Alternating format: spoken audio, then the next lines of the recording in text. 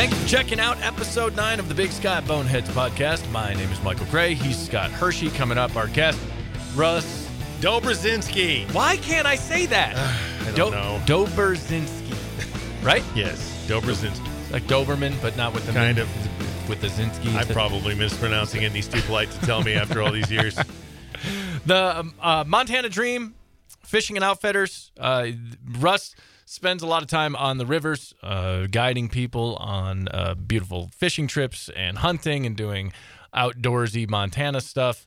And we will catch up with Russ as we head allegedly into spring. Spring's been weird here in Montana so far, with spring and then followed by 6th winter and then a little bit of spring and then 7th winter. And so as we move through, we will get with Russ coming up here in just a little bit. One of the other things that we've got a lot of in Montana, apparently, according to the stories breaking this week, are vehicles. Yeah, we've got the most vehicle registrations per capita in the United States now.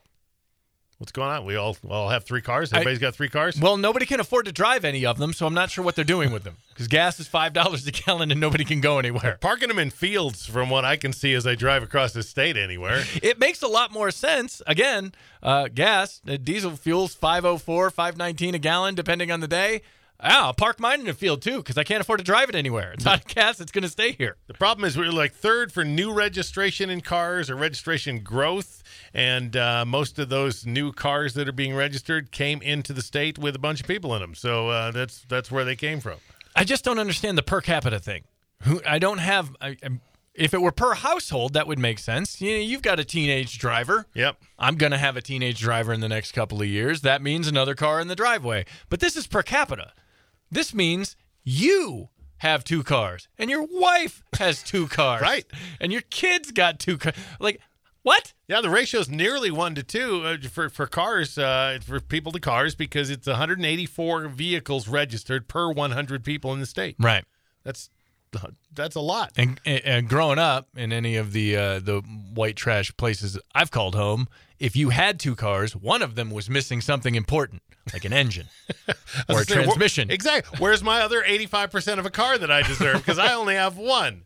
That actually might explain a lot of it. Like, yeah, I've got 1.85 cars. That one out there without the door and the hood and the left front tire, that's my other ride someday. That sounds like my neighborhood. It is. That's my project car, and only you knucklebusters know what that means. No, apparently we have a bunch of them. Montana being a haven for rich people with their rich people cars. They register them here because the taxes are lower. You also got people like my dad, and he's the kind of guy who has a car, and he'll go, I'm going to fix that up someday. And I'm like, Dad, there's rabbits living in it. It's been there. There's weeds up to through the hood. So he's the guy with all my cars. I am looking forward to the episode of Hoarders that your dad is going to be on. Oh, boy. That one's going to be fun. Animals, dump trucks, old RVs. Here is a station wagon full of ferrets just outside of Billings, Montana. He's the first bidder, I can tell you that.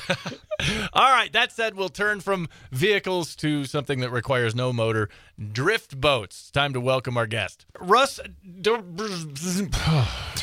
can. How do I even do this, man? There's so many consonants. Yeah, buy a vowel, right? You gotta buy about 3. Russ, Polish. It's Dobrzynski. Okay. Yeah, unless you're from Poland, and then it's something I can't. I was going to say, how do they say it over there? I had a guy correct me on that. I was managing restaurants in Minneapolis area, and a regular to the restaurant would come in every day, and he was a good dude, older guy, and he was like, how do you say your name? And I said Dobrzynski, and he's like, no, that's not right. And he totally corrected me on it. He's like, I'm from Poland. I moved here when I was 7. How did he say it? I can't remember. Oh, yeah, okay. Something. It's like saying you're talking to Steve and go, your name's pronounced Stev. Yeah. Right. No, it's not. You are Steve. I get to decide this. Well, Russ D. Is here because he's the owner-operator and outfitter at the at Montana Dream Fishing Outfitters. You're also the host of the Montana Dream podcast. MDFishingOutfitters.com. We'll go over all of that in the notes for this thing. And spring is allegedly here. It's been snowing on and off in Montana, as it do. Once the kids start spring sports, there's always that one last little mess of winter that comes in. But the rivers, I saw a lot of. I just got back from Vegas not that long ago. Saw a lot of drift boats running around out on the highways, making their moves from boat launch to boat launch. It's that time of year, right? Yeah, it's the spring migration. And in Montana, it's always the Missouri River is like the place to be in the spring because it's tailwater and it usually has water in it, usually. But yeah, it's that time of the year where people are jonesing to get out. I think this spring is going to be a little different, maybe, just with water conditions and the lack of water. So they're going to be, people are going to be going to those places that have water in them. This is kind of an interesting progression because the last podcast we talked to an MSU film professor who was involved with the filming of A River Runs Through It. Right. And A River Runs Through It obviously had a big impact and might have created your job because because of A River Runs Through It, fly fishing boomed. Montana fly fishing really boomed. Right. And I always look at that. I mean, everybody in the industry looks at that film. And that movement is kind of a double-edged sword, right? Like, it did bring a lot of people out here. It's definitely paid for my house, I mean, sure. Like, it's the way I make a living. No, we asked Dennis if he felt bad for doing that to us, to all of us. He lives in Bozeman still, so he gets to see it. Yeah. He's got a front row seat. And obviously, some places are more congested than others. Bozeman is a hotbed, right, for people moving out here because they get the best of both worlds. They get their kind of city living, but they also get Montana. They get mountains, they get snow, they get all that stuff. But then you go to the rivers, and what they thought the rivers were going to be, now you're in a traffic jam on the Madison. Right. And I don't think they thought of that when, a lot of people didn't think of that.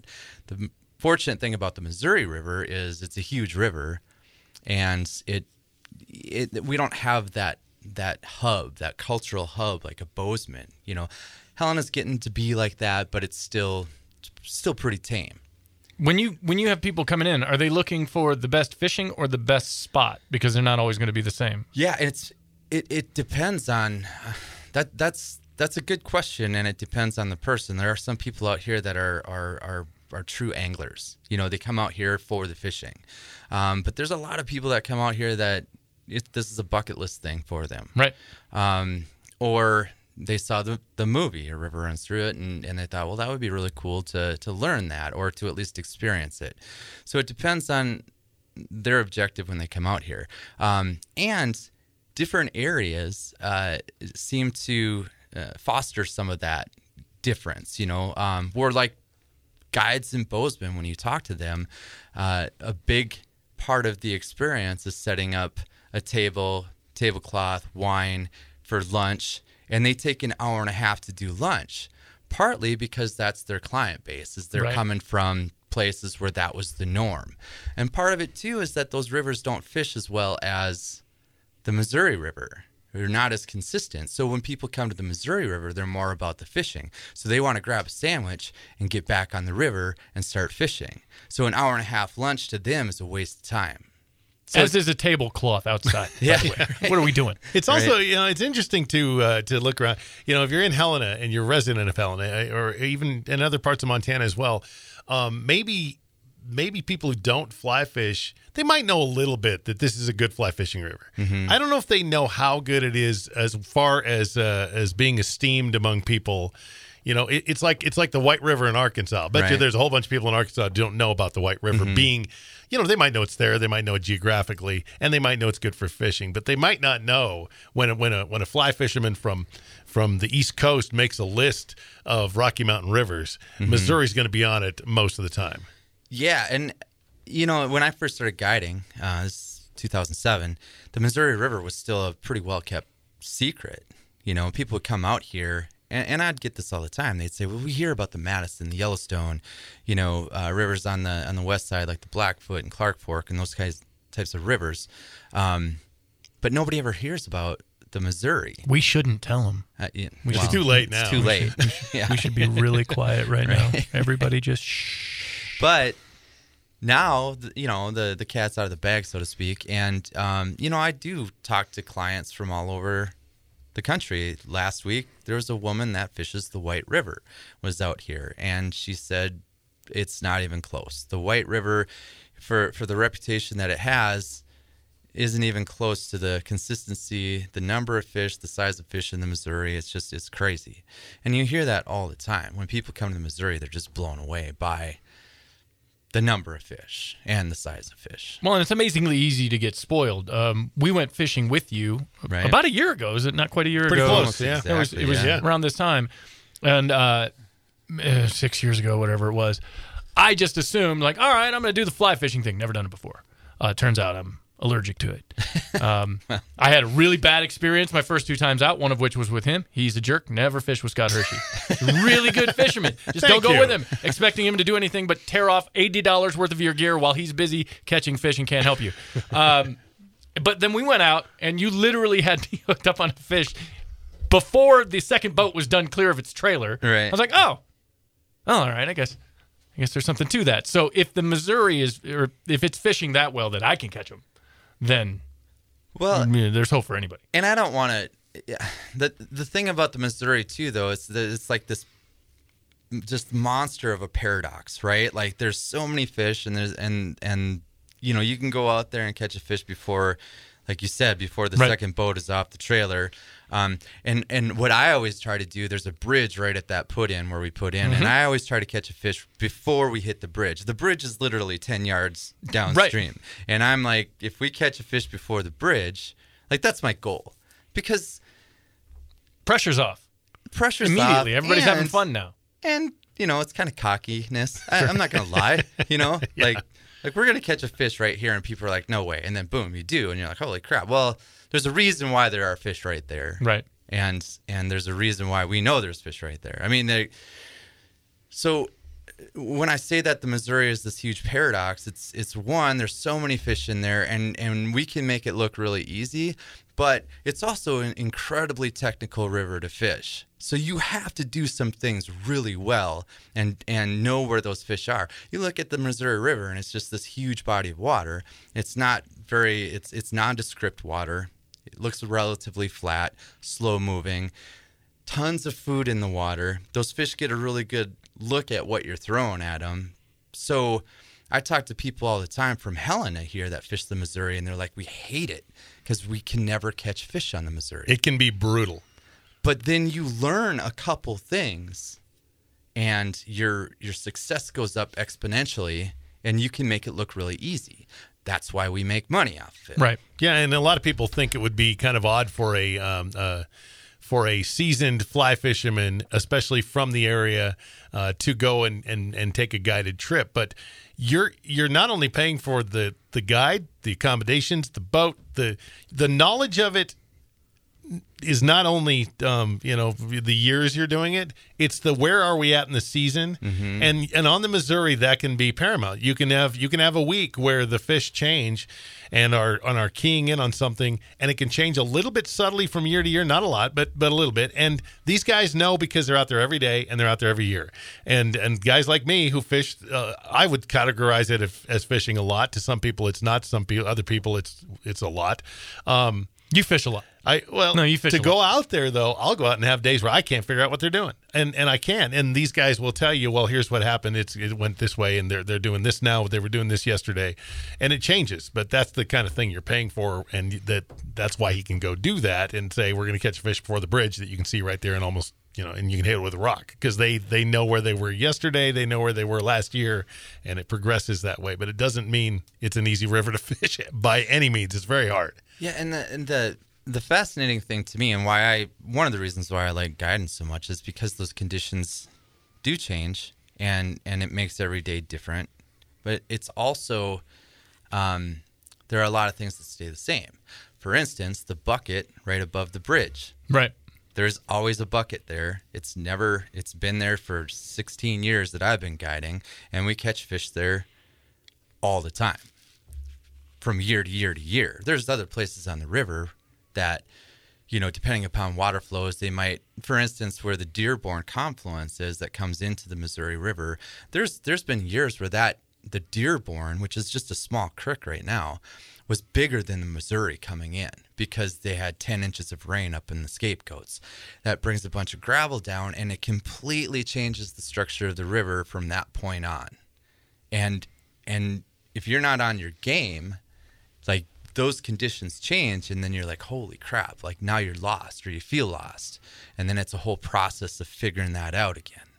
So there's some that remains the same from year to year, and then there's some places that change entirely, which makes it fun and fresh, and you feel, I don't know, there's a sense of accomplishment when you figure it out. Now that all sounds good. Knowing the river and learning all of the different nuances of the landscape and the ecosystem, but the other part of your job is dealing with humans. Yeah.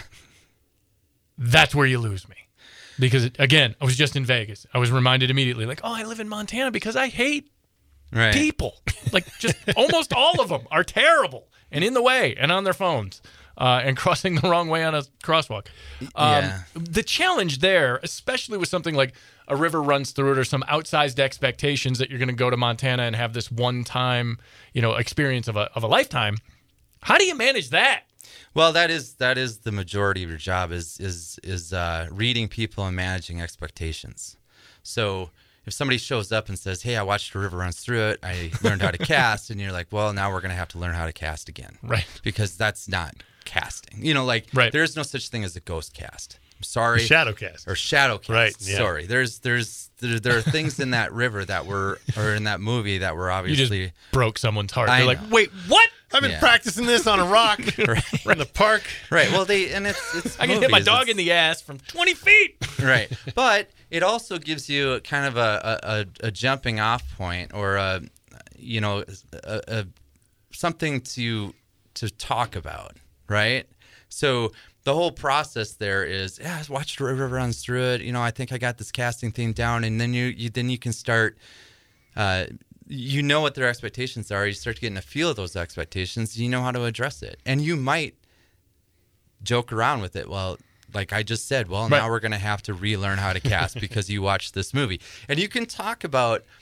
It just opens the door for some of those conversations, and then getting an idea of what that person wants out of a day on the river, and then how you can facilitate that. How much contact do you have with clients ahead of their actual arrival? It depends if I'm the outfitter or not. So sometimes I'm working for another outfitter and I don't know anything about these people. That sounds like a nightmare. Yeah, well, it can, but it can also be. There are times where I've shown up to take clients out fishing, and the dude is living out of the back of his car. He just drove out from Wisconsin. He's got ripped up Carhartts on and just a torn up hat. He's got and you're like this is gonna be awesome. The guy is right. I mean, you have some unfortunate preconceived ideas of what this is going to go like, and then you start talking to this individual and you're like, holy crap, like this guy's amazing. You get in the river or on the boat and he's like, I've never fly fished before, I want to learn everything about it, and he becomes just the sponge of like taking in everything that you're giving him, and he turns out to be the coolest dude in the world. And then at the end of the day, he tips you with a 6-pack of New Glarus beer from Wisconsin and a children's book that he wrote. And you're like, who is this guy? Right. So that's what I believe anyways, that's what you have to do, is go into every situation, whether you talk to him on the phone for an hour, setting up the trip, or you never met the person. And I mean, you have to go into it with just kind of like this open perspective of like, this could be great, might not be. We're going to play it by ear. Now, as you meet somebody for the first time that you don't know much about, so obviously I think you're going to probably know where they're from, might tell you a little bit, and you're going to approach them. You're going to see what they're wearing, might tell you a little bit. What they're driving might even tell you a little bit. But what is the first few questions you ask? What are the first few conversation points that you try to feel them out with? Well, first, have you been to Montana before? Have you fished Montana before? What's your level of experience with fly fishing? And then the obvious question for me is, what do you want to get out of the day? Is it putting numbers of fish in the net, or is it looking at scenery? Those types of things are important. Do you want to learn about fly fishing, or do you just want to get out there and have a chill day and not, not put so much emphasis on the learning, but more about the sightseeing or whatever? Like, what is your goal out of the day? And I I really try to push the learning part of it. Like I always feel if you're spending that much money on a trip, then you should walk away with more than just a couple photos to post on Facebook, or Instagram. Like you should walk away with something.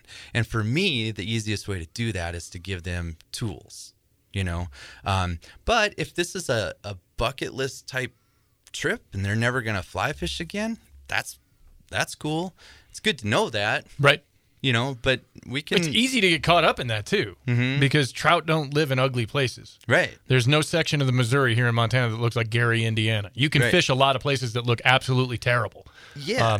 And have great success catching fish. But you can go out there and get caught up looking at everything other than your gear that's in the water because everything around it's gorgeous. Yeah, and to be honest, like when I first started guiding, I was so focused on fishing, right? And I wanted people to catch fish. I wanted them to be successful. Part of it was, they're spending a lot of money and you take that into account. But part of it also is like, so you can go back to the bros, the bar, and brag about how many fish you caught. Like I'm an awesome guide because we caught 50 today or whatever. And then I started realizing like, the vast majority of the people don't care about you going back to the bar and being able to brag about how many fish you caught, right? And they're wrong, by the way. You should always care about going back to the bar. If you're coming to Montana, keep that in mind. Right. Well, going back to the bar to brag about what happened that day is like 70% of it. Yeah. Whatever you did, hiking, hunting, fishing, going back to the bar, bragging on your day, that's it. Some clients actually do get off on that, though. Like, of course. Like, they want to be able to have, like, they want their guide bragging about their day. Like, that is you want to feel good about it. However, the majority of people, like you said, they're looking around and, maybe they're looking for bighorn sheep or whatever because they've never seen a bighorn sheep and their indicator goes down and you're like, set, hit. Oh, you missed that one, Well, they don't. Right. At some point, like I got to the point where I was like, well, there's plenty of opportunities. You're going to miss fish. If you're looking at that eagle up there and you miss the fish, not that big a deal. Eagle won't miss that same fish, by the way. Probably not. No. That Eagle's reminds me, fish. there is an eagle out there. It's in one spot on the river, and he will try to steal your fish almost every time. Well, once they figure that out. It's a run. I don't know if I should. I'll say it. It's called the Helen Keller Rock, and it's because there's so many fish in there. Even Helen Keller could catch a fish there. And there's an eagle that sits up on top of that rock, and every time you hook a fish, that eagle comes and tries to steal your fish. And I've named the eagle Hal. I have videos where clients are hooked up, and this fish is literally 5 feet from the boat trying to grab this fish. It's pretty amazing. And Hal comes back every year?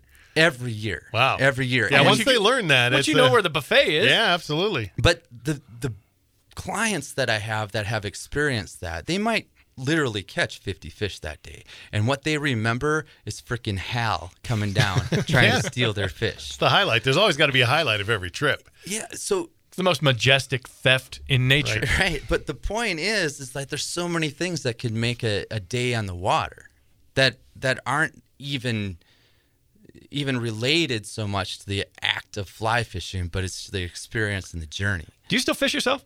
Yeah, just absolutely. On your own? Yep. That's not a pizzeria situation where you make pizzas, the last thing you want is to eat one? No, when I fish, I try to find things that I haven't either done before or not that many people are doing. So it's going up to mountain lakes or creeks and wade fishing and doing that type of thing versus fishing the Missouri. But the Missouri is I still fish the Missouri. When the conditions are right for the type of fishing that I want to do, I'll fish the Missouri. How do you get over that intimidation factor? This is something I run into, and it's not just fishing related, but going to new spots right, where the locals know whatever's going on. Again, whether it's hunting land, hiking area, there are good spots, bad spots, ways to do things and ways not to do things. Sometimes in Montana, the ways not to do things, they find your body in the spring because you did it wrong and you didn't know what you didn't know.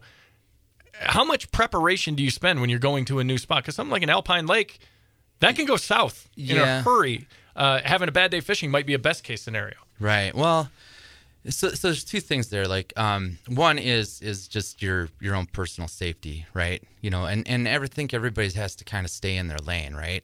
I spend a ton of time out in the outdoors, out in the mountains, by myself, usually hunting for elk or whatever it is. So the more time you spend out there, the more confidence you build, you know, around being able to take care of yourself when things come up. Things inevitably will come up. So there's that piece of it. But I think the harder thing for me when I first started getting into fly fishing and guiding especially was the intimidation factor of it's a really technical sport or activity. And there's a lot of people that either you're working for or that you're in a group of people that are a lot better than you at it. So there's that intimidation factor too. It's just like, am I ever going to be successful at this? Or am I going to go out there and get blanked? And then the boat next to me that's on the same group or same trip, they're hanging 50, you know?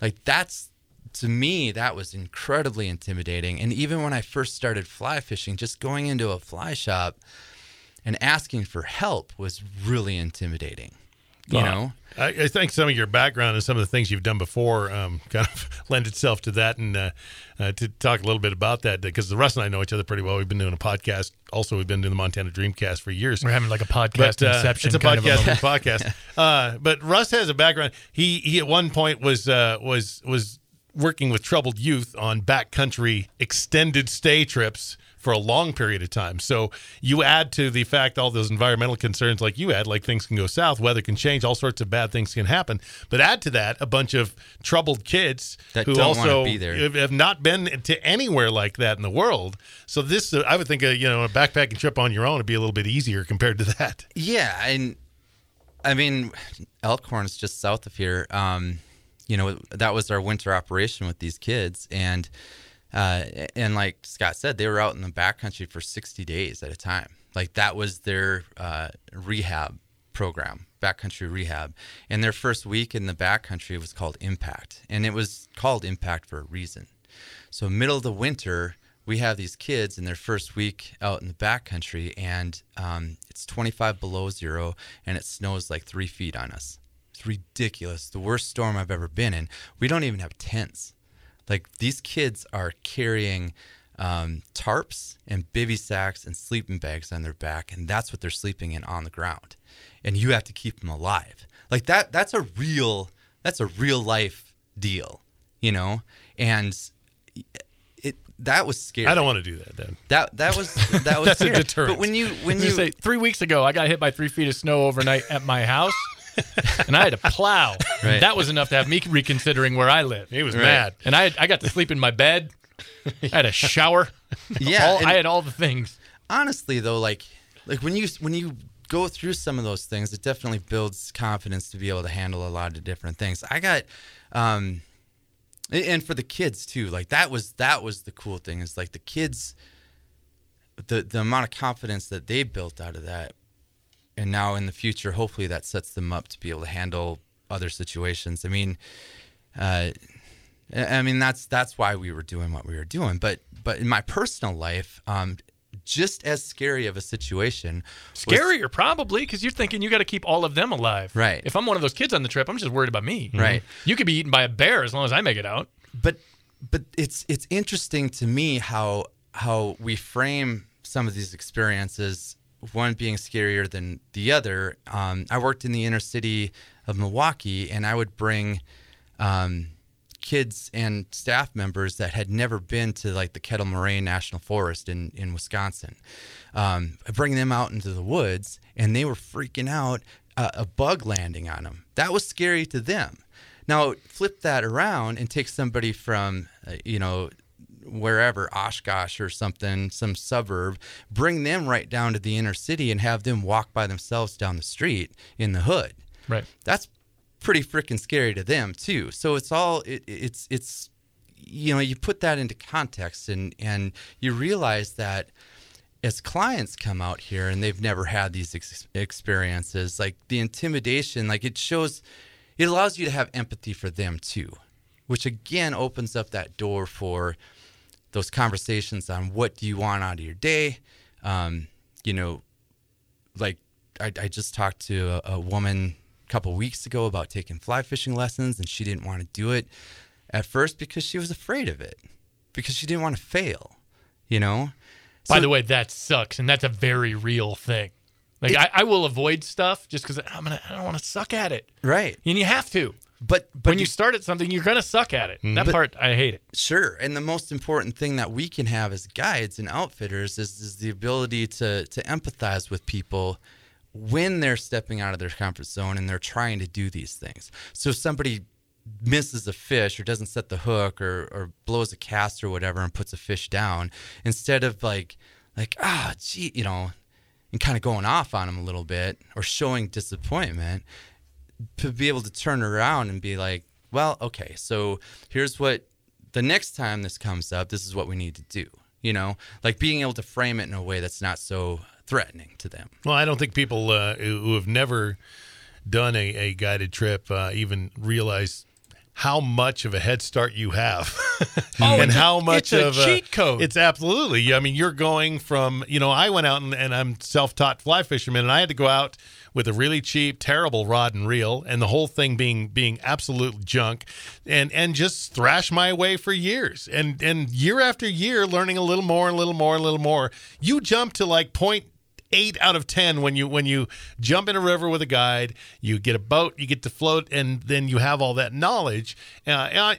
A lot of it's, and here's what's going to happen to a lot of people. They're going to go out and try it themselves and learn that they have to take a little step backwards. And that's okay. But you do, you know, for these people especially, we're going to do one trip and might not have an interest to carry it on as a lifelong thing. You're going to have a great time. You're going to enjoy it, and you're going to catch fish.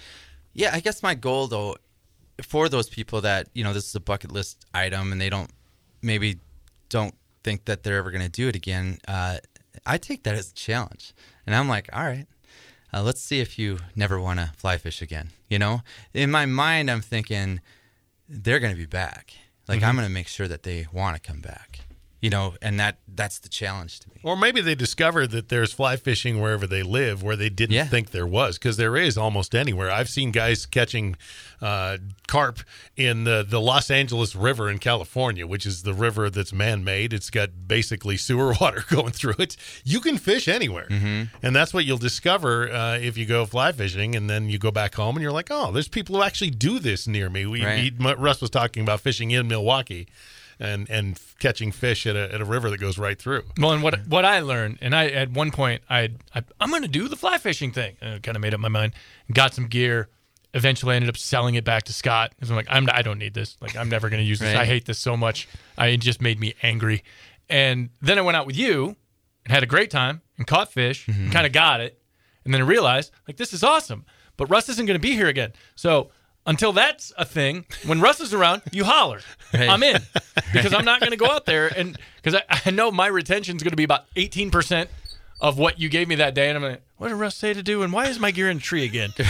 Like, I remember he had a thing for this. Plus, you driving the boat is a different deal. Yeah, well, you know, I've never understood drift boats. I had a friend that had a Clacka when I lived in Washington. I would always look at it as a kid who grew up on boats in big water and big lakes. I would look at like, that doesn't make any sense to me. Yeah. How does it go? Where's the motor? You should try to row one. It'll humble you. You're kind of a Jedi with that thing. You're like, I'm going to go to that rock, cast to that rock on 3, 2, now. And, you know. Well, I appreciate that. Without that, I'm not doing it. Because I got spoiled. That's how rich people live, and I had no idea. It's so much more fun to fish as a rich person than it is to be broke-ass me out there just mad because I lost $8 worth of gear, like ruined my whole weekend. Right. I mean, with the radio show, you guys, like, we could do more promos. That'll get you in without having to. Should make it an annual trip. Scott might go fishing with Russ. That's what they said. Is that whole promo we did, and we gave away trips with us to go fish. They said this is just designed to get you fishing, isn't it? And I'm like, well, kind of. Yeah. I mean, you know. Another day in Russ's boat's not a bad day. So the other guide, Mike Burke, he texted me last week, actually. And I still follow Berkey on social. He's a lunatic. Yeah. So he was like, are we going to do this fishing thing again with the Mighty Mo? And I was like, oh, maybe. Let's do it. Yeah, I'm in. Yeah. So the funny thing, though, about the rowing is, and not to throw Scott under the bus, but when Scott and I first started hanging out, he's like, yeah, let's go fishing. I can row the boat. It's not a big deal. I said I have rowed a boat. I didn't say I did. By no means will I say I knew how to do it like he does. So it didn't last long. I'm just saying. They have zero tolerance. You might as well have said, I use the rowing machine at the gym. Same deal. You ever been in a car with a bad driver, but it's the only option and you still got to get to point B? They don't even do that. They're like, nope. They would rather row than fish if it's bad rowing. You're ruining everyone's day. The funny thing is I taught a 12-year-old autistic kid how to row the boat well enough for me to fish, and we caught fish. So it can be done. I've seen people try to teach Scott stuff. There's a certain age, and I don't know when it is. I may be there as I'm 47. There's just a certain age where whatever you've got, that's what you got. Yeah. You got your favorite movie, your favorite songs, how you do things, the way you drive, what you wear. That's it. There's no more room for advancement, and I don't care what anybody says. You can keep learning your whole life. Bullshit. You can't. Not always. I would push back on that a little bit, and I'll take you out and I'll teach you how to learn a boat and or row a boat, and maybe you'll change your mind on that. That's what I need is a new expensive hobby. It is amazing how much patience they have with people who have no idea how to cast, and yet you row a boat B level, C level, and they're out in 10 minutes. It's man, there was a goal, there's an objective, and if you can't meet that objective, get the hell out of the seat. And that's the thing for you. The patience of fly fishing is a thing. There are a lot of levels. One, there's the mechanics of the thing. That's one thing. You got to learn that. Mm-hmm. Then you've got to learn about nymphs and water columns and hatches and eggs and stuff. Right. Then you're catching trout, which has always bugged me because I'm a lake kid. I'm like, I eat trout. They taste like socks. Yeah. They're beautiful. They live in beautiful places. But then the extra level of so you got patience for this, patience for this, patience for this, then patience for humans. Mm-hmm. And you're bringing people in from all over the country, some of which have a very stylized idea about what it is they're going to do that may not match the reality in some ways. And that's, man, I don't know how you do it. I have road rage before I get to the end of my driveway. My patience is non-existent. Yeah. So I think, bringing all those different elements to the table, I think you can look at certain parts of it where you have more patience than others. And there are clients that definitely have rubbed me the wrong way or pushed me over the edge. And just leave them on the riverside? Like, that's it? I can't take it. I'm leaving. No, but I would. I've made the mistake of, like, looking at a person and saying, okay, we could use a little more effort from you. Like, you're on your phone listening to the baseball game. Meanwhile, your crap is getting swung downstream. And then you try to cast, and you're hitting me in the face with the streamer. Right. And I don't like it. So I've been to that point. And I've made the mistake of addressing it in a way that I might with a teenager in the backcountry, which is not good when somebody's paying money that much money to enjoy their day. And if they want to sit on their phone and listen to a baseball game versus, fishing or taking in the scenery or whatever, it's their money, it's their trip. They can do whatever they want with it. So you kind of have to put that into perspective. The thing that pushes me over the top more than anything, though, is just watching other people on the river and the lack of consideration for what we do as guides, or even guides on guides, the lack of understanding of the etiquette on a particular river. And because of that lack of understanding or even caring about other people on the river, that's going to affect my day and all those people around me.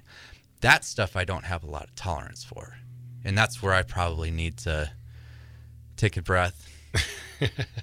Take all the breaths. I would need all the breaths. Right. I would need a breathalyzer. I would need, oxygen. Well, everybody who loves fly fishing like I do thoughts at some point in their brain. They're like, man, this would be great to be a fishing guide. And I kind of look at it now this way. There's two things about it. First of all, it's turning something you love into work, into your which job. can be at work at times. I mean, it's work. Always believe me. a danger. Right. And I don't like work. So doing that is going to change something you love for sure. But the second part and as Russ was talking about that, I thought, so imagine being in customer service, an average customer service job. You're going to have a bunch of customers in all the time. Imagine you get one bad customer and you got to interact with them for one point of your day and off they go. And you're like, oh, that person ruined my day. Now imagine that bad customer coming and you have to spend the next 6 hours with them. At a distance by of about themselves. 3.5 feet. Yeah. Yes. Right. Boats get suffocatingly small. Yachts get small when you're not having a good day. But to be able to figure that out for as many years as Russ has been doing this, and guides like him like that, you have to be really good at handling it. And you have to really love it. Yeah. Like you have to. You still seem like you love it. You said 16 years just with this.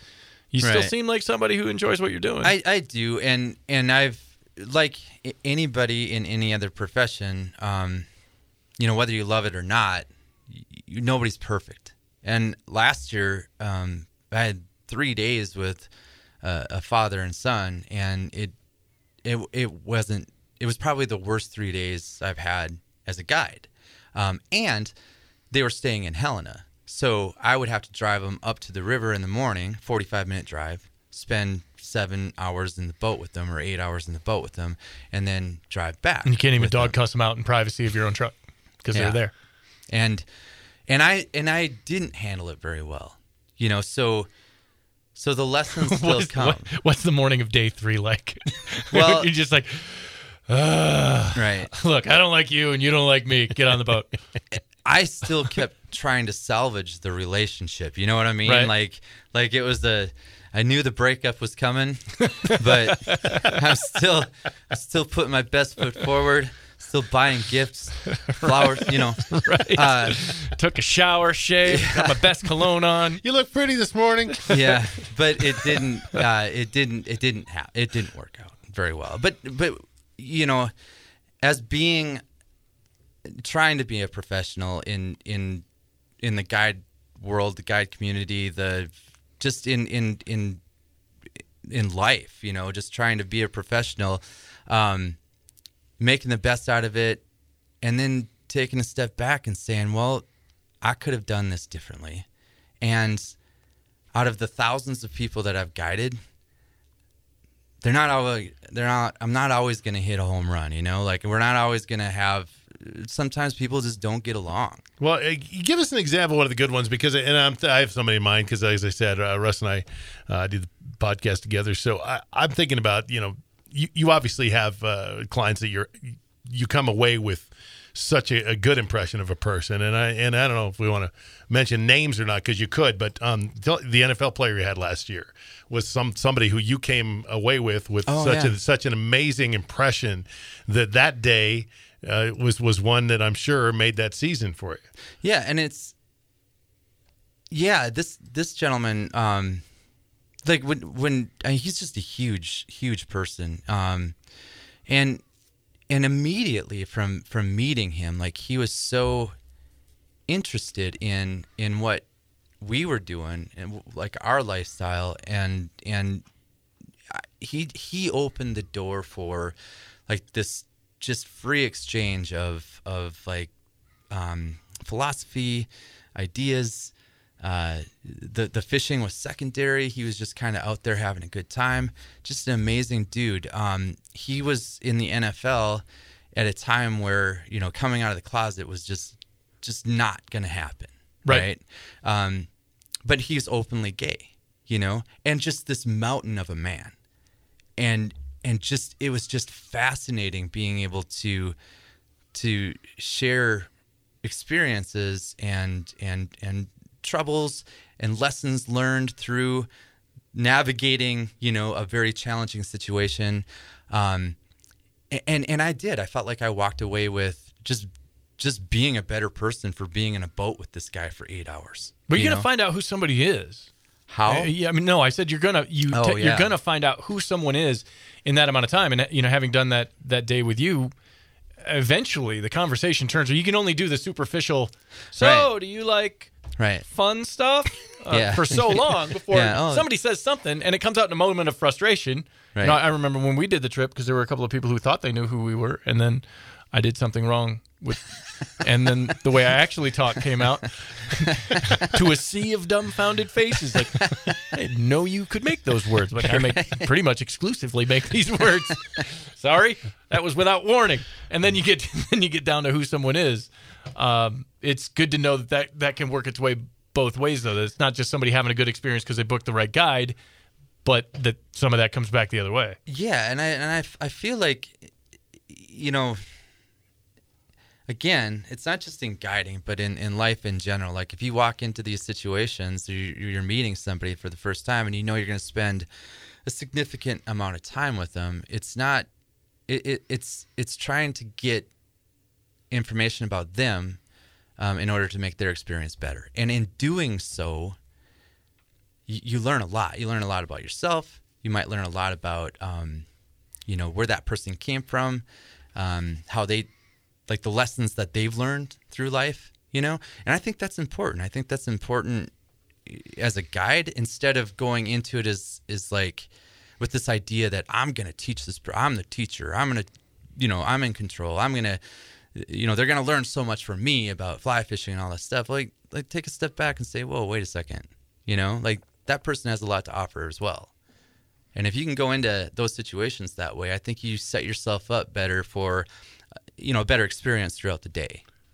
I think it's fascinating, not only the kind of people who come here to take a guided fly fishing trip, but it's fascinating to me that the myriad of people who become fly fishing guides. And I think that there's younger ones, and then there's guys who've been around a while, but it's almost a similar, like their backgrounds and the kind of community that they have among just the fly fishing guides on just the Missouri River here in Montana. There could be a reality show about that alone, and a lot of it happens in Craig, and a lot of it happens at one particular bar, and it would be fascinating to me, and I'm sure that, character after character after character in their backgrounds is just as fascinating. Right, the amount of master's degrees that hang out in Craig that are trout bums. It's crazy. People that are incredibly intelligent, like they could have paved their road a lot differently than the way they did, and they chose to be trout bums, and for a reason, they probably saw what it was going to take to live in the corporate world or whatever it was, and they just bailed on it. Like, this isn't me, and it took a master's degree to figure that part of it out. And I think for the people who are interested in coming on a trip, you can pick a guide that fits what you want to do and how you want to do it. There are guys who are every bit the competitive fly fishing freaks who are they got all the gear, they look the part, and they're going to be hyper focused on, with the rock music playing in the background and big takes and the whole thing that you see in the fly fishing films. And then there's guys who might be a little more apt to talk about, have conversations and talk about music and talk about all those other things. But you can, if you have a conversation with people ahead of time about what you want from the trip, as you said, like that was the first impression. What do you want from this trip? Right. You can probably choose from one of those guys and find one you have a good time with. Yeah. Yeah, there's the whole range of just like clients, every guide has their objectives for the day or their goals for the day or how they want to be perceived, and that's it has such a huge deal to do with how a guide approaches their job, or how anybody approaches their job, is how they want to be perceived. So do you want to be perceived as the best angler out there? Okay, there you go. Like, congratulations. But if you're a douchebag when you're doing it, right, you're going to be perceived as the best angler, who is also the biggest asshole on the river. Right. But the best ones are going to be like you. You can fit your trip for that person, and you can be those things that I just talked about in one boat. And if you want to do the fly fishing, fast-paced, edited, version of what fly fishing is on a screen, you can do that. Right. Absolutely. That's another aspect, as opposed to having conversations about philosophy and life. Right. So. Yeah. I don't know how to segue back to like best clients, but I just want to share a real quick story about probably the most impactful day that I had on the river. Was like my first year of guiding. I had a guy with Parkinson's in the boat, and we fished with them for a couple of days, him and his son, and he had to fish in my boat because I had a bigger boat than the other guide, and he had a walker that had to go in the boat, right? And I went into this situation going like, holy crap, like this is going to be a long day, Started nymph fishing, and with nymph fishing, Mike, since you now are an expert in I've heard of nymphs. So I think they work at the Spearmint Rhino, right? I was just in Vegas. It's very different when the indicator moves. You set the hook right away. It's a bobber. The bobber. I'm gonna if make you're all cool, you call it a bobber. So I was like, wait a minute, indicator. It's kind of the easiest way to catch fish on the Missouri, right? Sure. It's the bread and butter of guiding. So I hooked this guy up with an indicator, nymph rig, and as we're going downstream, his indicator would move, bobber would go under, and it would take him a few seconds to because his reaction time was so slow because of medication and Parkinson's and all that, and I found myself getting a little frustrated. We pull over for lunch. The guy hasn't caught a fish yet. His son's doing all right, and there's all these fish rising, like right off of this flat where we're doing lunch. Like we're on the beach and we're watching these fish out in the water coming up to dry flies, and the guide that I'm working with, the other boat, he's like, hey, why don't you bring Pat out there and catch some of those fish on dry flies? And I about ripped this guy's head off. Like, I was like, how are you're making my life even worse now, I can fail two ways. Yeah. So I rigged this guy up with a dry fly. And it just so happens that this guy was an amazing fly fisherman. Like he was the shit. He's from Idaho and he'd fished all over the country, taking trips, and he was really good. Throw a dry fly on there, he casts, and this fish comes up and eats. And because his reaction time was slower, it was actually perfect for the dry fly fishing. And he hooks this fish and doesn't land it. It's not a very big fish, but that was success. And I was like, oh my God, like maybe this is something that we can build off of, right? So after lunch, get back in the boat and, head downstream. Pat, the older gentleman, he's in the front of the boat sleeping because he was wore out. Right. And he's got his head down and he's just drifting along with in the front of the boat. His son's fishing out of the back, and we're having a good time. We're laughing and stuff. We come around the bend of the river, and there's this pod of fish that are just chowing on top, and I was like, hey, Pat, there's some fish rising over there. Would you like to go after them? And he doesn't say a word. He lifts his head up, reaches down, grabs his rod, and he strips off like 50 feet of line off of his reel, right? And shakes his rod tip, gets a little line out his rod tip, and just like real slow picks the rod tip up and just goes, and you hear him, and he drops 50 feet of line and this fly on a target about the size of a coffee can. And it drifts into this fish, first cast, and this 20-inch rainbow just eats his fly, and he sets the hook, and he's like, oh, got it. And he lands this fish. I still have a photo of Pat with this 20-inch rainbow fish or rainbow trout that he caught on this dry fly. He's got the old blaze orange hat on, the hunting hat with the flaps and everything. Like Cousin Eddie. Yeah, it was amazing. Let the fish go. I'm like, hey, there's more fish rising if you want to take a shot at them. And same thing, rips off a bunch of line, throws his fly out there, boom, hooks another one. Gets about halfway to the boat, thing pops off. He reels up all of his line. I was like, there's fish rising over here, Pat. And he's like, you know what? I've molested these fish enough for today. Puts his rod down, goes back to sleep. Don't hear from him for another 3 hours. And I was like, oh my God, like this was the best experience ever. Here's the thing though, the insane part of this was my first year of guiding. Last year, I had a fly fishing club from Idaho wanting me to do a presentation on the Missouri to their club. And I used Pat. I talked about Pat in this presentation. I told that story. Pat used to be the president of that fly fishing club, and all of these people knew him. Oh, wow. So it was such an amazing, like if you allow yourself to, or you open yourself up for those experiences, how that turns around and eventually it comes back on you. And, I picked up business from that, so in a pragmatic sense, like it only makes sense to open yourself up for those experiences. Wake up, catch fish, leave. I like it. Yeah. It's like great way to do. You turn that into a t-shirt campaign. Yeah. Well, that's as good a place as any, man, to wrap this up. I think is a great lesson. And like I said, I love talking to you because you love what you do, and that comes through. Because like I look at what you do, the technical aspect, the fishing aspect, those are both hard. Dealing with people, not my strong suit. So like I'm 0 for 3. And you seem to not only do it, but you do it with a smile on your face. You really enjoy it, and you're always working at it. And that makes these conversations really, really fun. Well, I appreciate that. And I'm not, every year I learn more and more about it, more and more about people.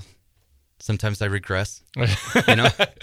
So it's that one was way worse than I thought. Yeah, it's a process. It's a process for all of us, you know. Where can people find you on the interwebs? So mdfishingoutfitters.com, or just go to Google and search the Montana Dream, and you will either get our podcast, which Scott Hershey is a huge part of, or you get to my website and just click the button, email me from the website, or you can call my business line. Can I give that out? Yeah, absolutely. 406-403-8163. That's 406-403-8163. And we will include all of that in the show notes if you missed it. And that podcast is different than this one because he lets me talk about the Packers because he's a Packer fan. So yeah, ain't nobody got time for that. that's what I thought. We don't need that. There's some people in Missoula that agree with you, Mike. There are people all over the country that agree with me. Well, we hear about the Missoula ones. Stupid green and gold nonsense fight Jealousy. song.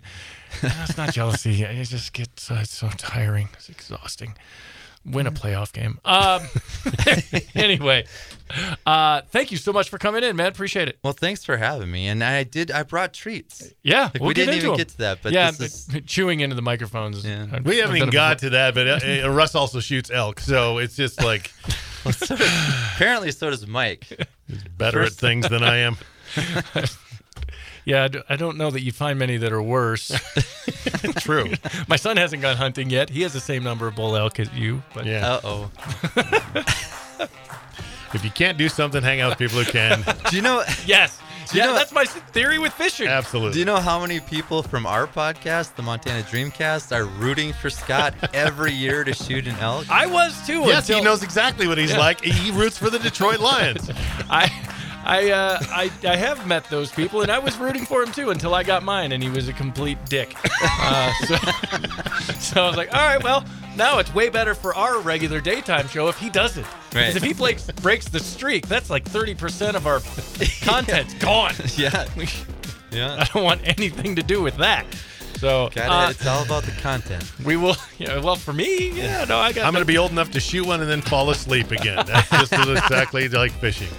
Thanks again to Russ Dobrzynski for stopping by, and thank you for checking out episode 9 of the Big Sky Boneheads podcast. Please rate, review, subscribe, all of the places you get your podcast, and share this thing. And we'll be back next week. Very special guest coming up for episode 10. Looking forward to that. Until then, be good.